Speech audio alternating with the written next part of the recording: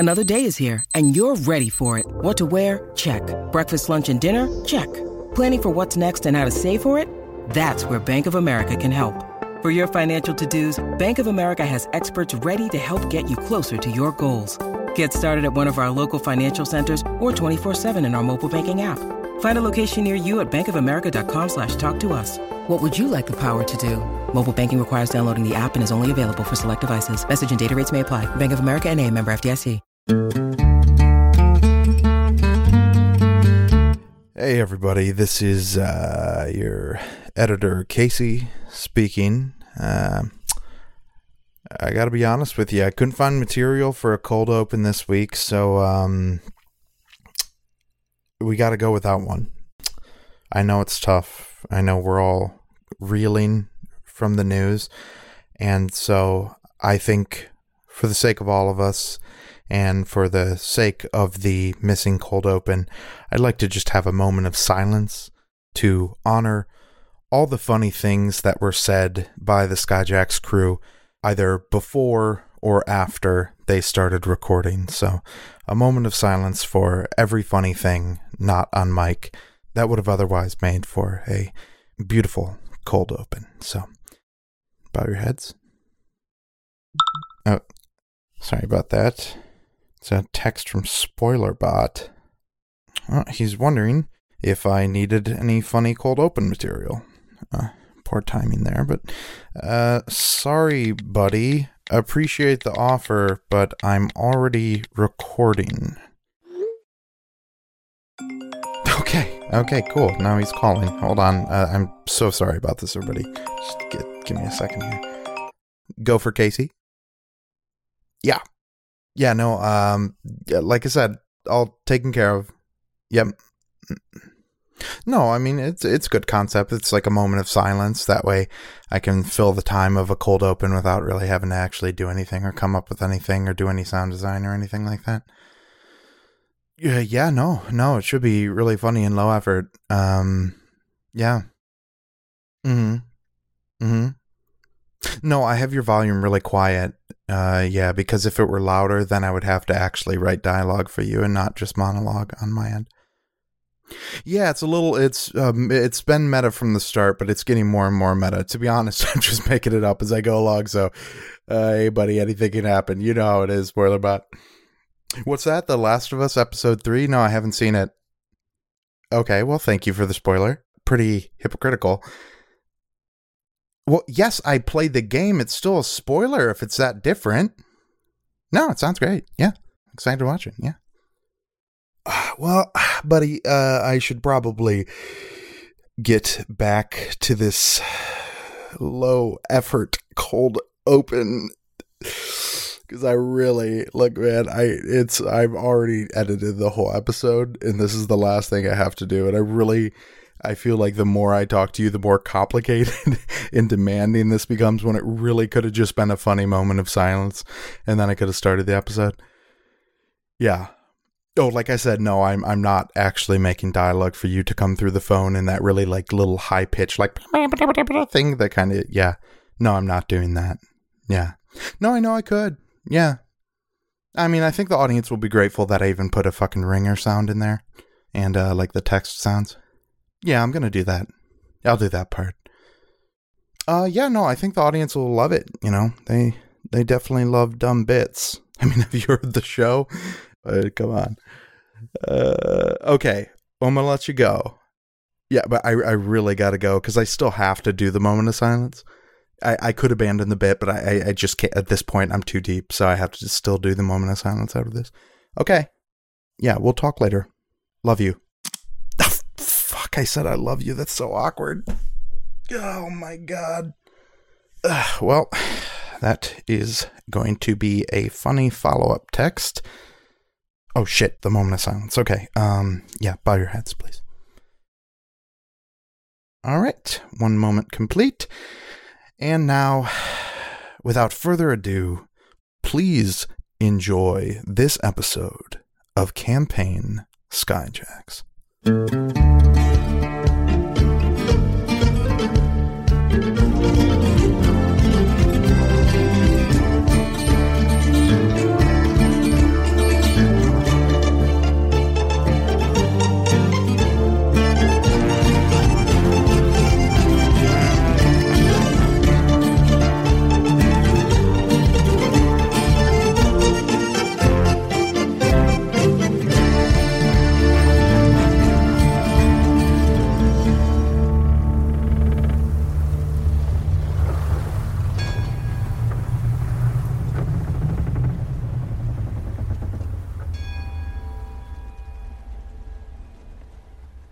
I am Travis Madico, and I kneel before no one. And my friend Uriel, Travis looks over and winks, and I will be leaving this glade unharmed. And then I want to try and transform. Cool. What happened? You reach... If you have an intent to approach the queen, you are still in the forest. And frankly, you have something compelling. No, I'm going to get her. You hear a voice in your soul. What have you brought before me, child of the sovereign? I promise to be the hand that slays your son. And what would you have need of? I need simply for you to remove a trespasser in your domain. I object. It is done. Ah, beans. All right. Liz, I now need for you to decide for me what mark or ocus the queen has left with you as a sign of your accord. Intriguing. Ooh, yuck. A marbled frog's eye. Ooh, fun. Cool. And that's on the back of your hand. Ew. Yeah. Yuck. Can you see through it? Can I see through it? No, but I'm pretty sure she can. Ooh, but only underwater. It's got the two little layers. You will see. And so will he. Let's go to Travis's thing. Johnny, Yeah. this is a daunting check. Yeah, I bet. 4 purple. What are you doing to juice this?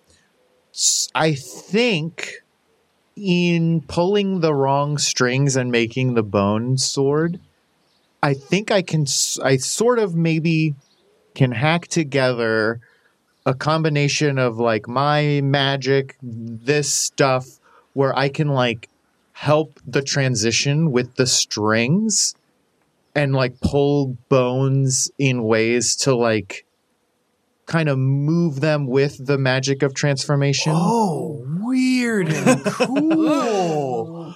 All right. That is going to count for 1 upgrade because I love the sauce of that. The story is there. So you said it's daunting? Daunting. Okay. What else you got? Is that, Well, is that it? what's the or what's my good pool? So your good pool normally is 2 yellows and a green. That's Okay, upgraded that's to pretty 3 good. yellows. Okay, that's pretty good. You can cast 2 illuminary. Okay, I have a question, Mm-hmm. and I don't know what you were planning for what the queen was going to do. But could the queen being like, okay, I'll take care of this, could that be her just giving me the extra juice to transform? I was kind of thinking that the way that we have established the queen has banished agents of the sovereign from her domain in the past is have the changeling defeat them in combat. It's so good. It's so good. Yeah. So we can say that the queen will be giving you some extra juice for this. Was that a blue? I think that's a blue. Okay. Because, like, the queen probably knows what she wants you to be. And so part of the difficulty of this might be you overcoming what she desires for you and getting what you desire for yourself. No, I didn't consider what animal I wanted to be, just that I wanted to transform. I have a thing that I would like to remind you that obviously you do not remember because this was in the world building sessions, and how could anyone... I only remember this because I went over my notes preparing today's session, and that is the sky does not belong to the queen. The forest does. People cannot climb past the tree line here. We know that that's a rule, and one of the reasons that's a rule is the sky does not belong to the queen. That is not her domain. So the queen is probably turning you into a bear of some kind. Yeah, big bear. Big bear. So you're saying I should turn into a bird? Probably. Oh, Okay, I have a question. Mm-hmm. Mm-hmm. Does the captain have a favorite animal or an animal that he feels a connection with? And if so, is it a bird? And if so, what kind of bird? Dude, it's a little hummingbird because he recently got a little pet hummingbird. A very big hummingbird. So dangerous. I love it. Can I sort of use whatever, like the captain's affection for this animal to like juice my, like I'm digging through the whatever of the captain is in here and I feel hummingbird and I'm like, a hummingbird is a bird and a bird can go in the sky. And I'm like kind of piecing it together and pulling on all these threads. So I'm like changing into this specific bird because of the relationship to the captain. Yeah. Hummingbird, not a particularly dangerous bird, but like... One very sharp thing. But in the right hands. In the right hands. Yeah, I'll give you another upgrade for that. It's another blue? So, no, an upgrade would be adding a new green die to your pool. And the captain's hummingbird is hummingbird-sized, or is it big bird? It is a griffin, was hatched from a griffin egg, but it has not reached griffin size yet. You can, like, kind of what I think is like you're calling on Oromar's vision of what this creature will be. That's cool. Okay, cool. So then I want to try and turn into the biggest hummingbird I can. Well, within reason. I don't want to be like an 80-foot hummingbird because that would, I think, be worse than like being a man. Parade float. Just too big to move. All of the trees get knocked down. All beak, just sticking into the ground. But yes, okay. So I'm going to try and turn into a big hummingbird. I feel good. I feel great. This is quite the pool. This is going to be great. Before Travis rolls, the morning star turns to you. Forgiveness is not beyond yours. You are wanted. You are needed. Cherished one. You are loved. All you need do is take my hand, and we will build redemption together. And this is Jonet's scene. This is what Jonet presented to you. And you do know that in Jonet's vision, there was a version of you that took this offer.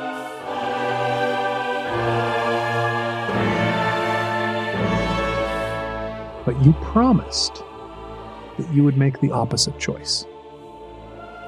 You promised it to Travis to show him that fate can be subverted, that will is important, that people, beings, even those who are tied up in the will of lumens, can make their own choices. I think Gable like really and truly laughs at that, at how it all shook out. And in many other universes, this would have been the end. But because of one friendship and one promise, it seems impossible. If I seek absolution, it will not be from you. It will be from every one of my brothers. I have to take another 200 years to apologize to each of them in turn. I am so disappointed, Uriel. I do not wish to have to do this. Travis, make your roll. I'm so scared. 2 successes. Boy, that's so low. Then don't do it.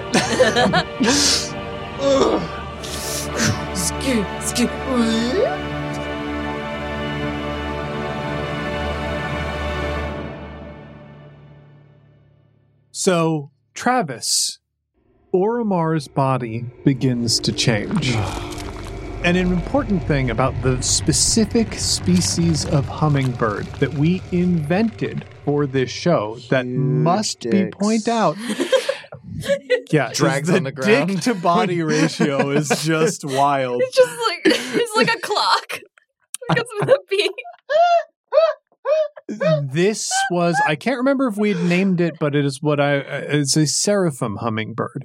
This is a hummingbird that has a kind of gold and silver pattern that when it beats its wings creates the effect of like the many eyes of an angel. So that is just a decision that was made in the past, completely unrelated to this moment, paying off in a delicious narrative juice. I think the way it looks, because like the captain's body is kneeling right now.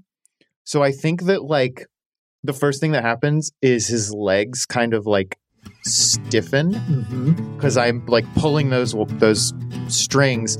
So the body just stands in a really unnatural way where like coming from kneeling, it just sort of like not stepping up one foot than the other, but just like stands. Like the legs roll out from underneath. And then I think as the transformation continues to happen, they just like lift off the ground as the wings start to support the body. Hell yeah. Hell yeah. Hell yeah.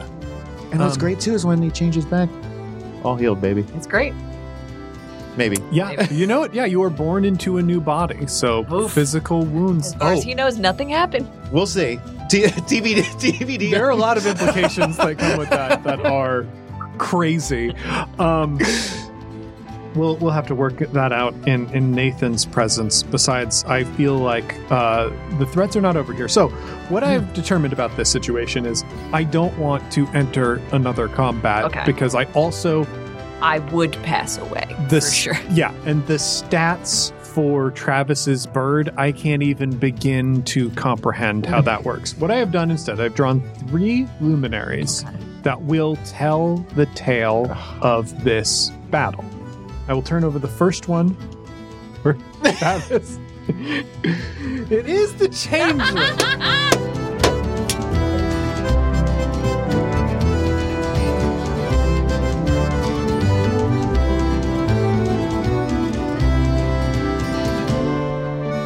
Yearning, impulse, and will.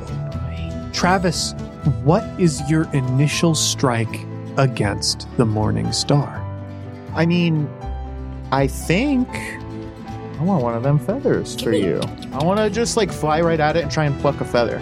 Okay, so here's a cool thing about hummingbirds, a real fact about hummingbirds. This is real hummingbird fact. Hummingbirds, the way they drink nectar from flowers is they shoot out their very long tongue into the flowers, but their long tongue isn't like a normal tongue. It's forked. Yes. It's forked and has these little tendrils. So I kind of think you can reach out and grab a bunch of little feathers with that, like in an unexpected strike. And also, we got to determine how big this hummingbird is. How big is this thing that I'm plucking from? The Morning Star is like, I think shorter than Gable, below 7 feet. In my head, this hummingbird is maybe the size of like a big house cat. So like big for a hummingbird, but not gigantic for a griffin. You know what I mean? I kind of think, what if I talked you into like 6 feet tall? I mean, I'm fine with that too. Because I like the idea of... I guess if that's what it would be and that's what was in the captain's mind, that does make more sense. And like visually, I just kind of think like having the beating of these wings mimicking angel wings that's and like sick. Standing near gate. Like, yeah, I feel like there's some stuff there. Okay, you talk me into it. Yeah. That's a big old tongue. That's a big tongue. It just wraps up in its stomach. Oh, I ate the wings. Okay, yeah, I'm grabbing some of those bad boys. Gimme. Okay, so like, yeah, you transform into a bird. And it is extremely quick that you are this thing, and you begin to fly. And I think successfully, like, zip over and dart faster. Like, hummingbirds have that weird fucking, like, zippy way of moving. Like, it is almost anime style. Like, you appear in front of the Morning Star. That tongue lashes out and grabs a portion of wings. The Morning Star reels. And the seasons change around you. And the Morning Star pulls a spear from the air and begins to fight you both.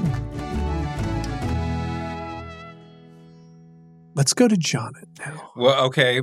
I think, so now we switched from conveying information to frantically hacking and slashing with Kasarigama so we can get these things off of our ankles. Yep. So that's what Jonet's gonna do. Jonet flashes back to the time when he was younger, and Douglas taught him, sometimes, son, you're gonna be drawn into earth by many arms of things that should be dead. And this is how we kind of slash and hack. It's just like slashing whatever, Dad. Against what? This is average, 2 purple. Great. Uh-oh.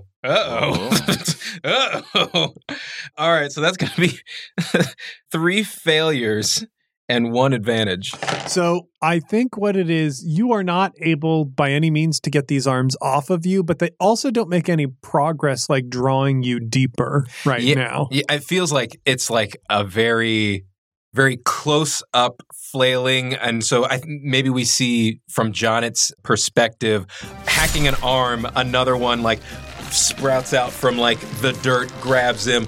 Like there's 2 slashes on that one. And then by the time that happens, something else like grabs him. So he's not necessarily going further down in, but he's not getting out. And he's very much like hyperventilating at this point.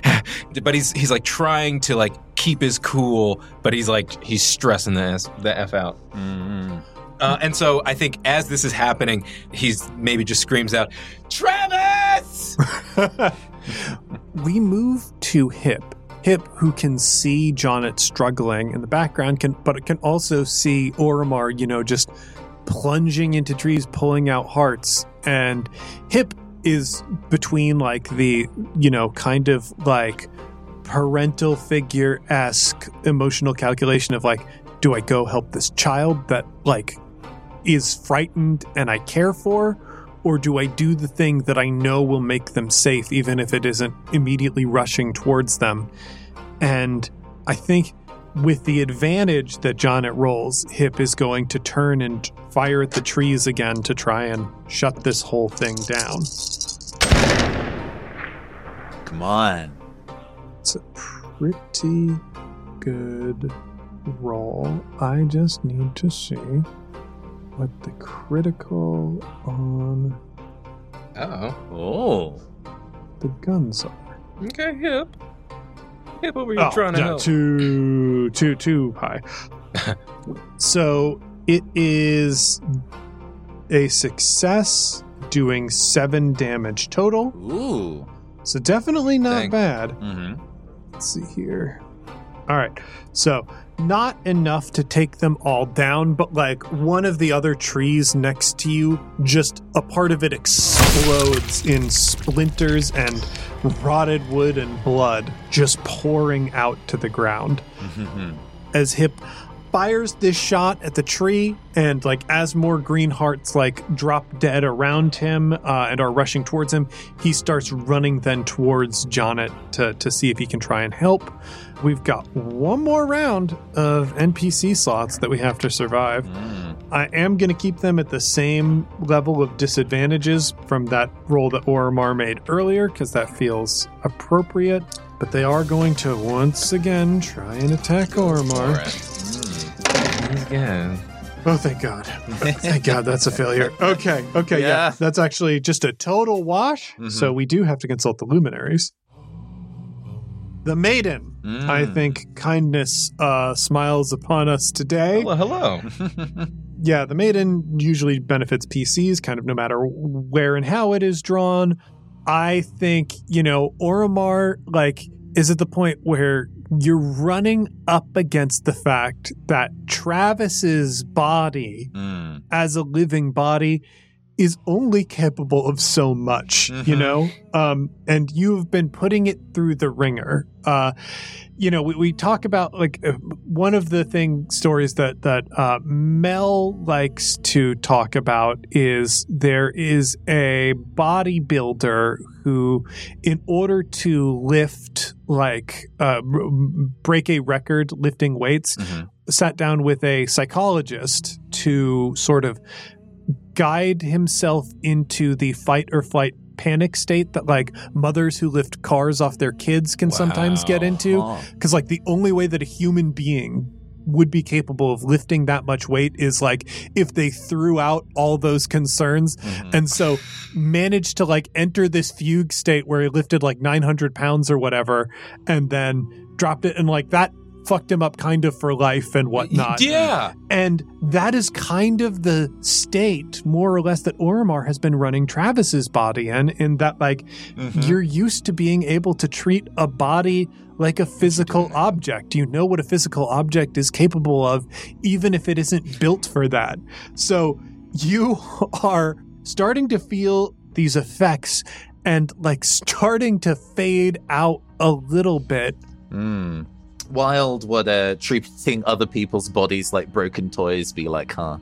I know. Yeah. But I think to stabilize himself, Oromar in Travis's body, like, puts a hand against like this collection of roots in the ground, and sticking out of that between his fingers now is a columbine, and it blooms at him. And for whatever reason, this brings his body, the remnants of his spirit within the body, a measure of peace, allow you enough stability to keep moving. We are going to turn over to Hip. As Hip is running towards Jonnet, the Greenhearts once again try and strike out at him. They manage to succeed, but only barely. Some just like leap forward and strike at his back. He takes like a heavy blow, but he keeps running because he's got more important things on his mind than pain. And we cut to Jonnet, who is in this horror pit, who cannot be pulled further into the horror pit based on his role, but maybe he takes some damage while he's down there. And they succeed with a threat. So this is going to be 4 damage coming at Jonnet. Oh, man. Honestly, I think in the course of this show, I've probably been lower, but like, I haven't taken this much like consecutive damage in a minute. You know, we normally protect Jonnet very well, but not in this circumstance. He's got to learn. Yeah, I think actually one of these arms comes out and pulls itself around his neck and is like trying to strangle him. We cut back over to PC slots, and we got to start with Jonnet. Yeah. Oh, man. I feel like, can I roll to like break away and then paint from there? Yeah, okay. Definitely. I think either athletics or coordination. Yeah. In this situation, I would have to call it hard, but simply must call it hard. Holy shit. Okay. Yes. So that is a success. It's 2 successes with 1 threat.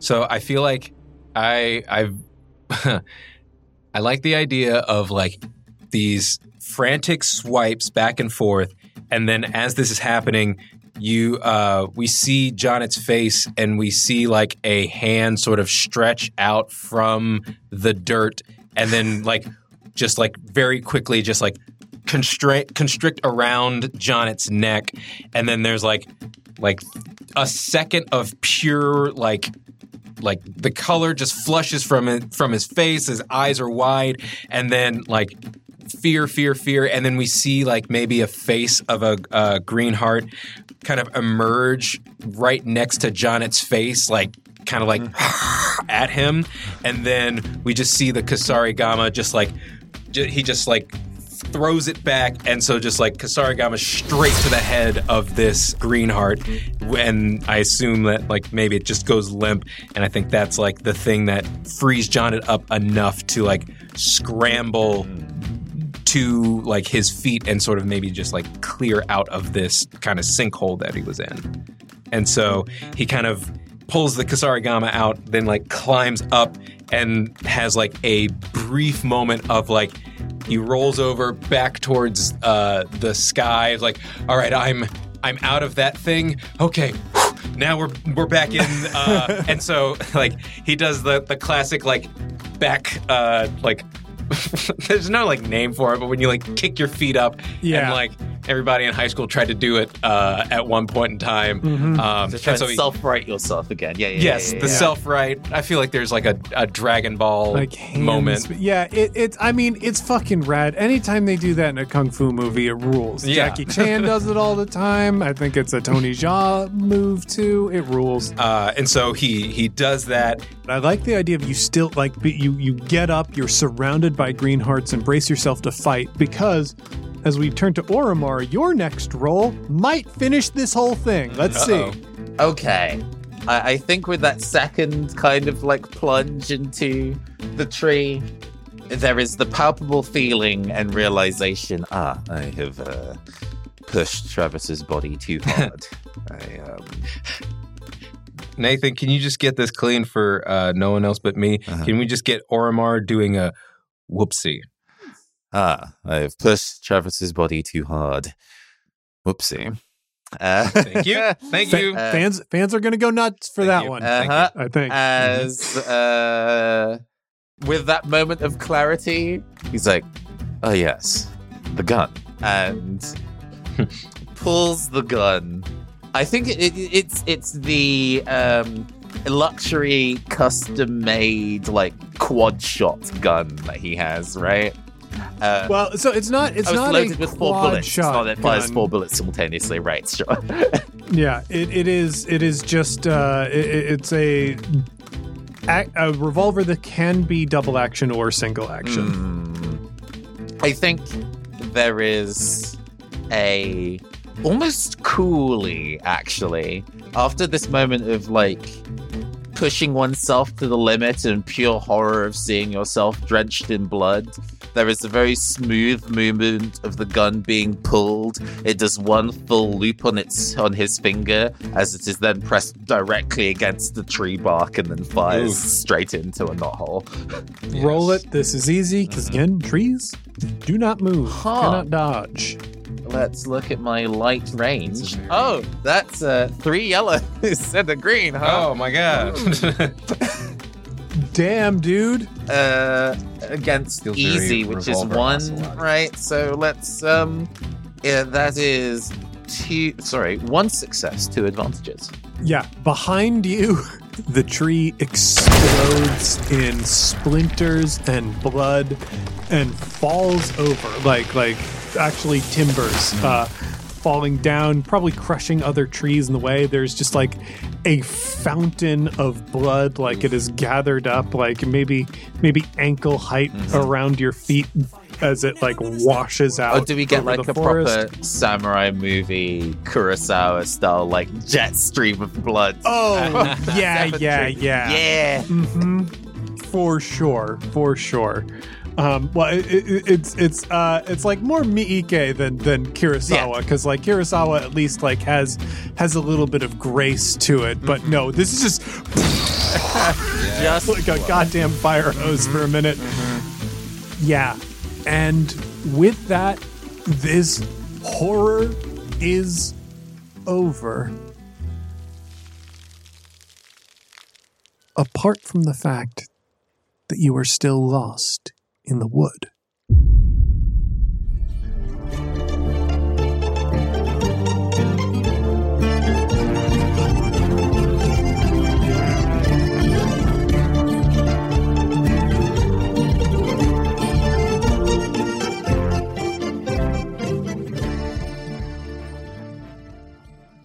Hey heroes, it's James, your game master, and welcome to the midroll. Heroes, our dear editor, Casey Tony, is not only one of the most talented editors in the business, he's also one of the most hard-working editors in the business. And he has been going hard on Skyjacks for over 170 episodes now. We've decided here on the One Shot Network that it is high time Casey Tony got a break. Contract work is not like an office job, and there are multiple shows that Casey juggles in his catalog. So even when one show takes some time off, it's difficult to really get a break from work because there are other shows that he has responsibilities to. We feel that in order for Casey to get the rest and recuperation he needs and deserves, we have to offer an extended sabbatical to Casey. So, for the remainder of this arc, we are bringing over Courier's Call editor, Allie Grauer, to edit the main Skyjacks show. Allie's going to edit through the end of this arc and a special top secret interim mini-series that will be happening between arcs. And after that, we plan on welcoming Casey back. This is going to mean a break of around 3 months for Casey. I want Casey to have a truly restful time, but I also want Casey to know how appreciated he is. So if you're like me and you appreciate Casey Tony, I want you to head to social media and thank Casey for all the incredible work that he's put into Skyjacks. Let him know that you appreciate him as an editor, as a performer, as a creative voice, and wish him a relaxing sabbatical.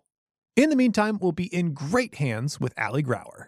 Now, this transition does mean that next week we won't have a regular episode of Skyjacks. It's going to give Allie and Casey the time they need to coordinate the handoff of responsibilities. But knowing me, I will try and slip something into the feed. I just don't know what it is yet. Heroes, last week I got some wild news from my publisher over at Adams Media. They are sending me on a convention tour this year. I'm going to be making appearances at Emerald City Comic Con March 3rd in Seattle, Washington, C2E2 March 31st through April 2nd in Chicago, Illinois, ACD Games Day May 24th through 26th in Madison, Wisconsin, and Gen Con August 3rd through 6th in Indianapolis, Indiana. For my publisher, I'm going to be doing some live shows, including an audience quiz show with the boys from the System Mastery podcast. And for Gen Con, it also means this year there will be some kind of Skyjacks live show. I'll get you more details for these events as they become available, but if you are attending one of these events, I urge you, even if the event does not have mask mandates, please wear a mask. Everybody's there to have a good time, but some of us have to be at these events for work, and we'd like to do that as safely as possible. So be sure to check out the show notes for the full schedule. As always, an enormous thank you to our backers on Patreon. You are the reason that this episode right now is so good, and you're the reason that the next episode is going to be so good. If you would like to be a part of that, please head over to patreon.com/oneshotpodcast and sign up to support us. We are gearing up for a Patreon drive soon, but we could definitely use more patrons now. Now then, a quick word from our sponsor. When you need mealtime inspiration, it's worth shopping Kroger, where you'll find over 30,000 mouth-watering choices that excite your inner foodie. And no matter what tasty choice you make, you'll enjoy our everyday low prices, plus extra ways to save, like digital coupons worth over $600 each week. You can also save up to $1 off per gallon at the pump with fuel points. More savings and more inspiring flavors make shopping Kroger worth it every time. Kroger, fresh for everyone. Fuel restrictions apply. And with all of that out of the way, let's get back in the sky.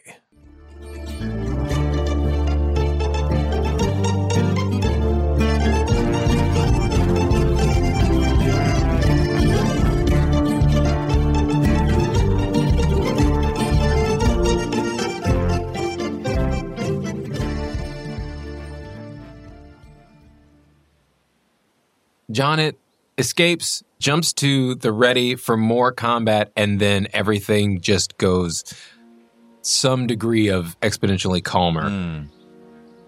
So then he kind of like looks left, right, peers over into sort of like the parted earth, and kind of is looking at the roots where the green hearts were kind of sprouting from the dirt, and nothing.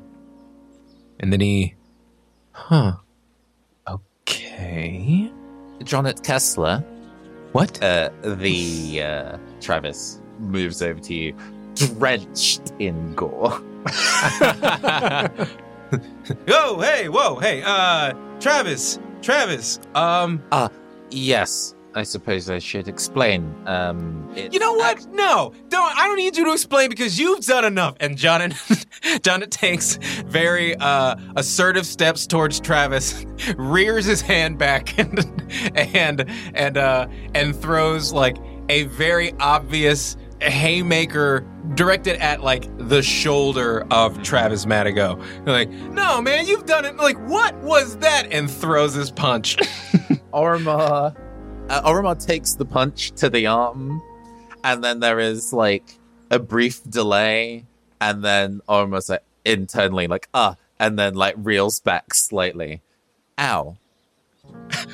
and from that, John is like, actually, you know what? That gave me what this isn't Travis, is it?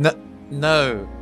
Janet Kessler, you are currently speaking to.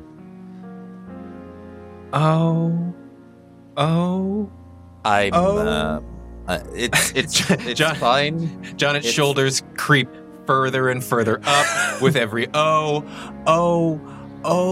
It's fine. I think you can. That punch we can call even after I. What the hell you got going on? You jumping into each other's bodies and whatnot?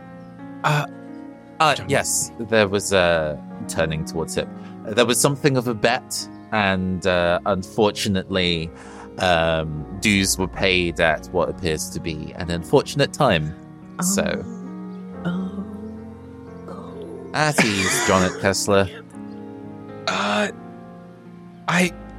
I'm to say I'm sorry is an understatement. Please don't kick me off the ship. What matters is that you're okay, relatively speaking, and I can only. I hear that. I really do, and I don't mean to cut you off, but I kind of. For me, I think I need to hear you say that you're not going to kick me off the ship before I can exhale. Orimar flicks his left hand that was turned into that single ossific point, and a spray of blood spatters on a nearby rock. I'm not going to kick you off the ship, Janet Kessler. See, on my ships, we bet over a new pair of boots. Or maybe drinks for the night. Bodies? It's funny, Hip. After you've been what I've been through, your relationship with bodies becomes a whole lot less important. Wait. You mean it is... Oh, wait, I don't know. Janet, he can never remember the name, even. I think it fades, Yeah. It's like one of those things, like when it's right in front of you, I like the idea that it just kind of gradually slips away, like a dream. I love that. Wait, Hip? Hip is here? Yes. He caught you when I... Wait. Hang on. Remind me again, who is Hip?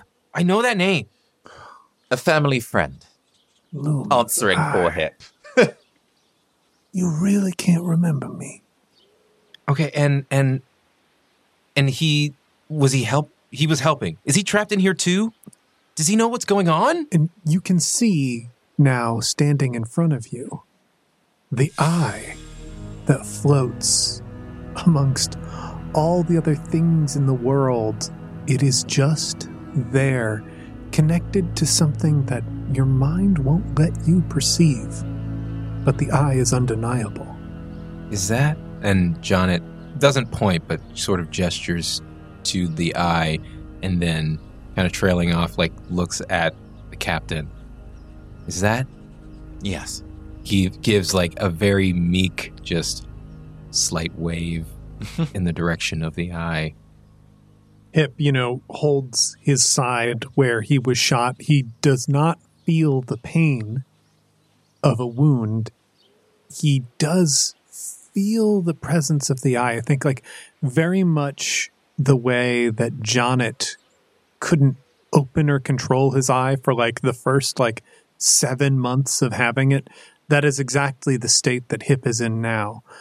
He touches it in recognition that it is the only part of him, if he can even really conceive of it yet as a part of himself, that Janet can perceive. He looks down at Janet, at this boy that he has watched for so much of his life grow into the young man that he sees before him. And in the way that I find a lot of older men in life do, he hardens himself against the feelings that come for him in this moment and tries to remain strong, even if the person he wishes to remain strong for can't see it. First of all, does anybody here know whose fault it is that we're here? Because I don't know about you, but I fell asleep in my friend's house, and I woke up on a stump. Yes, unfortunately, I have a similar story for how I arrived, although I suppose that narrows down the number of options of who was at fault. We talking about whose fault this is? Because I woke up in my bed in the woods. Like, that's never happened before. I would like to know who to blame. I would blame Travis, but Travis is right here. But also, maybe not. I have a feeling, Jonnet Kessler, that you're not too far off from the truth. Not Travis Matago, but, well, I suppose now that he's a luminary, you could call her an associate. What? All right, I'm going to need you to slow down 5 seconds back up. A luminary? Are you saying this turkey twink over here was some kind of luminary spirit? I wish Jonnet could have actually heard that. I think. Actually, can we just say that for whatever reason it was white noise, turkey twink, white noise. Yeah, absolutely. Sorry, continue, Nathan. There are programs within Oromar's necromantic body that do certain things on reaction incredibly easily, like the clever wink, like the wide open smile. I think upon being insulted for having been better than somebody else at something, the Travis Matago body on reaction gives Hip the most patronizing smile. Wait, is this Travis in there? Travis? With slight exasperation, surprisingly more connected than you might think, Jonnet Kessler. Well, okay, well then, is there a way, I don't know, sometimes when I open my eye, I feel a connection to specific people and I can see where they are. Do you have any sense of like where Travis might be in your body? Also, like, is it weird to be a big frame and a small body? It's like wearing clothes about 3 sizes too small. Constricting. Yeah. Okay. Travis, I'm sorry. No, it's still, I guess, Oromar Travis sits like on the rock that he just previously blood splattered and tries to find a position of like a state of meditative relaxation in terms of pose.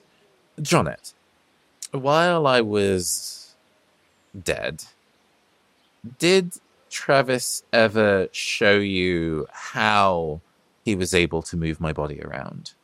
I feel like, oh man, out of game. I don't remember if we ever actually like talked about it, but I feel like he's probably like seen. Actually, let's just say that Jonnet doesn't know, but can I do a perception to just like piece it together? I vaguely recall a conversation after the captain moved on his own for the first time. I can't remember if it was just with Gable or not, but like he did say the captain can move on his own, and I think he did reference the heart. No, I think it was with Jonnet and Gable. Great. So like, yeah, there was a period of time where, upon being able to tell Oromar's body to move, and it did, Travis immediately became incredibly laissez-faire with using that ability to do things. So I wouldn't be surprised if, incidentally, he had shown you, oh, isn't it cool? Look what I can do. Okay, well then, yeah. So I like, crap. What was the question again? So do you recall Travis ever showing you how he was able to move my body around? Yeah, the heart. Well, if things are working the way that they should be working, even though this body has it physically, he reaches inside the jacket and pulls out the heart. In a way, he still has the other end of this. So is there any kind of like, does the do the two parts like want to be together? Is there any kind of pull, any kind of way? If you hold it in the air, does it tilt in a direction? Offering like holding the heart in his hand, but holding it towards Jonnet, still maintaining whatever lotus position he is setting on the floor. Why don't you tell me what you can see when you look at this? So then, Jonnet takes the offering, looks at the captain, kind of like does a small glance to the eye, the hip's eye, and then takes it in his hands, starts like focus on it, closes his eyes, and he's already still got the bandana on. But then he opens his... Actually, I like this. He opens his eye, and he's done it, like, it's been a while. He has it under control, more or less. And so I think, like, he puts a finger on, like, his closed eyelid and truly just, like, swipes up and, like, it opens the eye. And so his head cocks back and, like, maybe he, with focusing on the heart of the Bandit Queen, sees if he gets any kind of this isn't the heart of the Bandit Queen. This is Dreff's heart. That's right. We have so many loose hearts. We do have a lot of hearts. Around. Kind of as a group, more than on average the number of hearts that people would have. Great. Thank you. Later we can dub over that. So then we got Dreff's heart.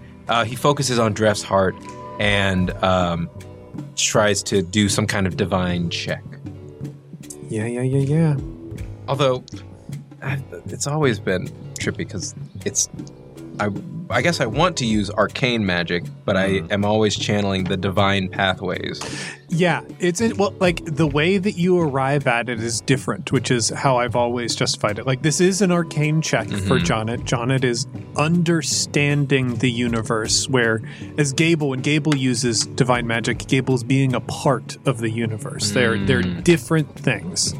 I'm like, Gable is becoming it, and I'm just looking at it from the outside. Yeah, you're looking at it and using it in a way where Gable is like being a part of it, which is just completely different positions, and also like is the essential difference between what an angel is and what a human is. There it is. What am I rolling against? I'm going to say average. Okay. You're merely perceiving this and not interacting with or manipulating it. Gonna work, but to what end? Okay, so that is 3 successes and a threat. The first and most essential thing that you see is the brilliance of Dreff's handiwork. Perhaps seconds before he died, the spell began and continued well after he passed away. Who knows how long it took to settle in, but what you see is something that you have come to appreciate since you have met Margaret. And that is the connections that exist between people. These are not just metaphorical things. They exist in a real metaphysical sense. To Margaret and her magic, it appears as strings. And in a sense, whatever magic Dreff was using has been grafted onto those. What you see is the connection between Travis Madigo and Oromar Vale and Dreff Wormwood, braided together and focused on, knotted in the locus of this heart. Dreff bound these 3 beings together and put them into this heart before he passed away. And those connections lead off somewhere else deep in the wood. You believe that you'd be able to follow it.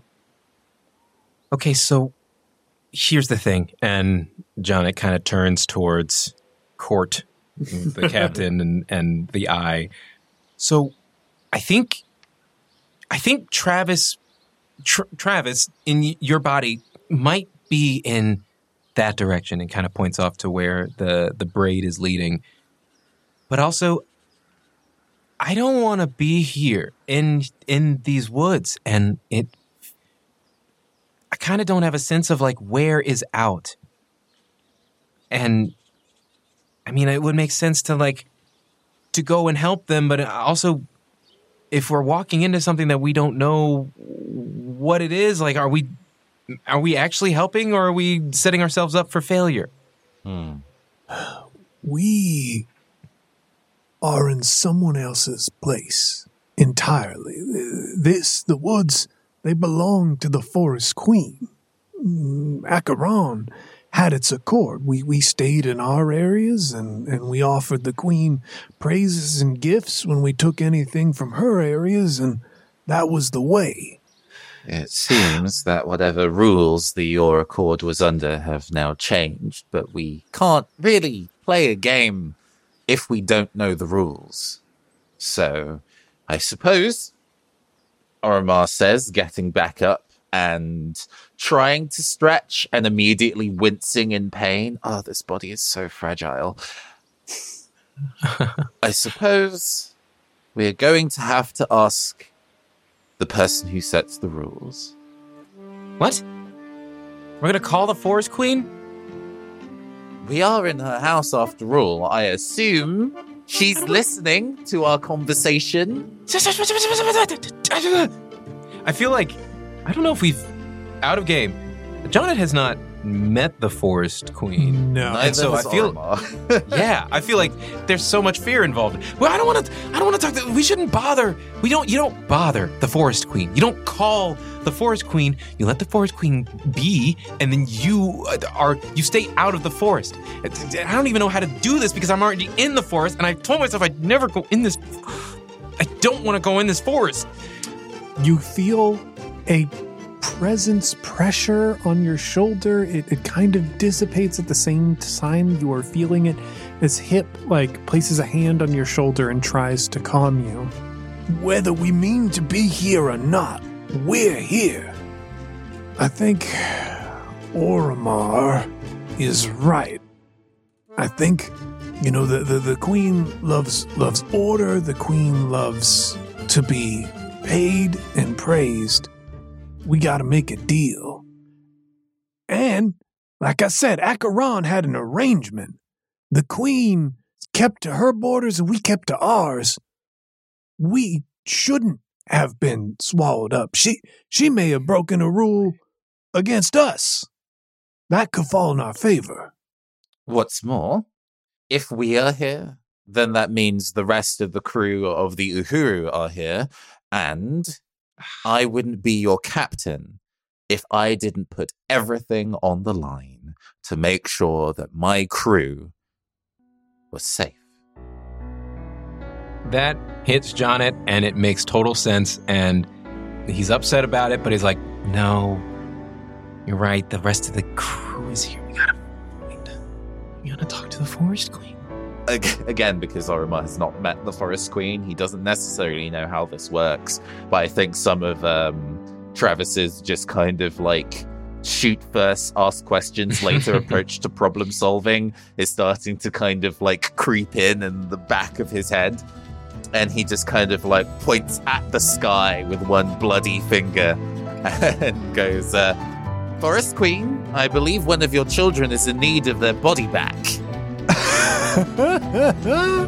Wow, you are really playing the role of Travis very well. When you spend enough time with him as we have at this point, while I don't necessarily have the voice down, I do think I have the behaviors somewhat memorized. Skyjacks.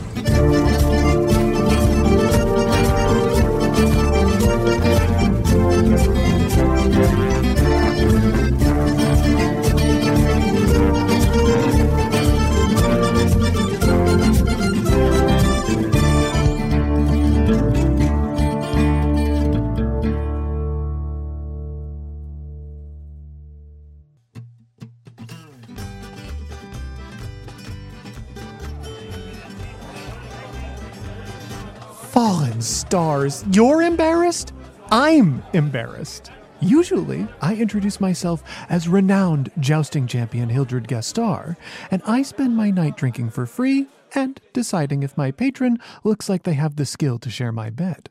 Yet here I am, trying to chat up the most handsome butch in the bar, and she has no idea who I am or why I'm cool.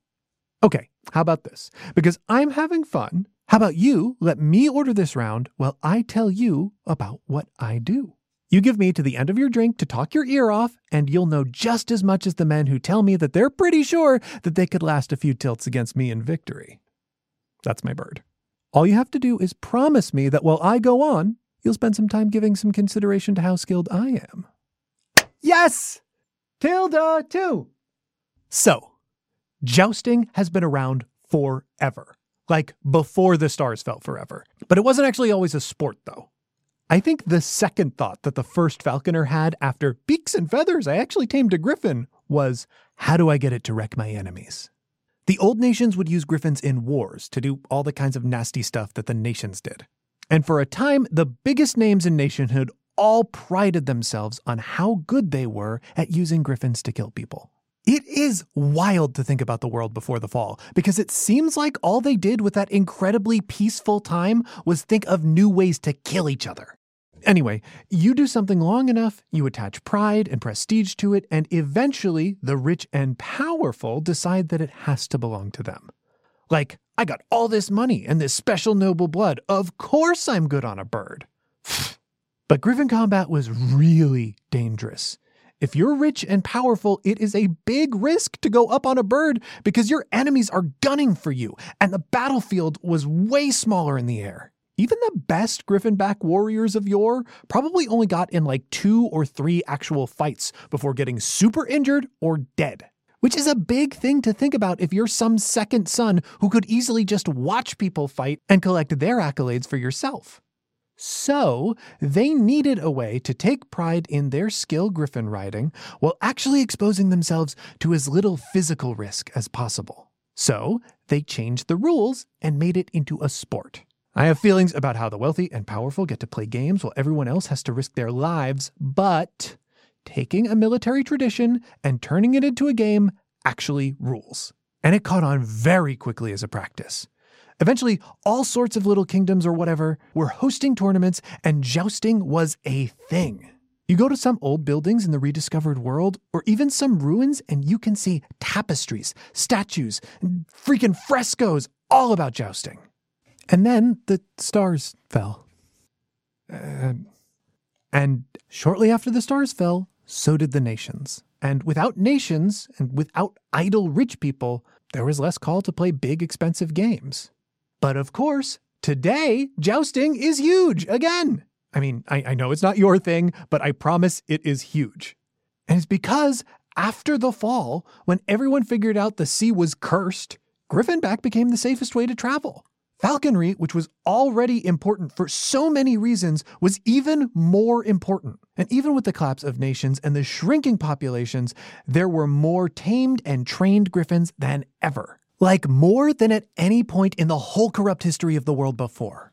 Once things started to look less bleak, people were like, hey, we could actually probably play cool games with these birds. And a bunch of little communities that weathered the maelstrom just picked up the sport for fun, to amuse themselves. And especially after skyships hit the stage and people could travel further, the jousting circuit like we know it really took off. Now we've got tournaments all over, hundreds of jousting clubs, the FJC, which I'll get into, the Freelancers Union, yay, and people like me who compete full time. Oh, fallen stars, I didn't explain what I actually do. Okay, I will get one more round. You don't have to, but if you were at all having fun, just stay mine for a bit more. I need to explain to you why I'm actually very hot and very cool and not just a jousting history nerd. Okay? Okay. And it looks like Tilda is across the room. Just hold on 1 second. Tilda, 2 more!